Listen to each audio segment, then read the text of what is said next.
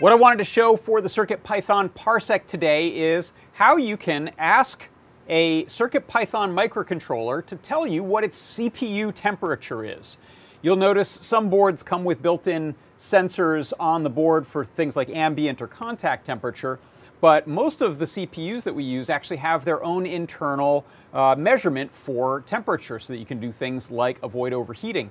So here's how we set it up. If you look here in my console, what I'm going to do is I'm going to type directly from the REPL to the board, and I'm going to import microcontroller.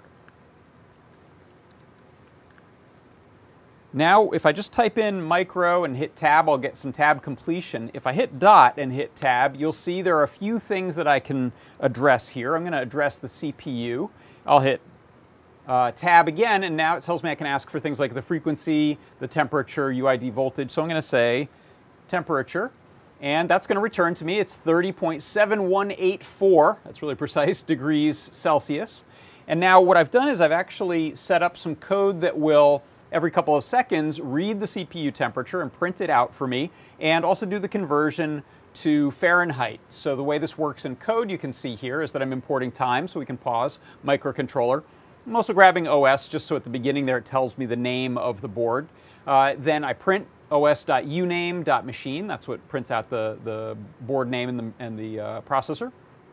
And then in my main loop, I'm setting this variable called temp_Celsius to equal microcontroller.cpu.temperature. That's what asks the microcontroller's CPU to return its temperature. And then I also have this conversion in this variable called temp Fahrenheit, which is Celsius times 9 divided by 5 plus 32. And that gives me Fahrenheit. And then I print that with a little bit of formatting, so we get this nice readout down at the bottom, and then I pause for 2 seconds. And so that is how you can ask a microcontroller for its CPU temperature using CircuitPython. And that's your CircuitPython Parsec.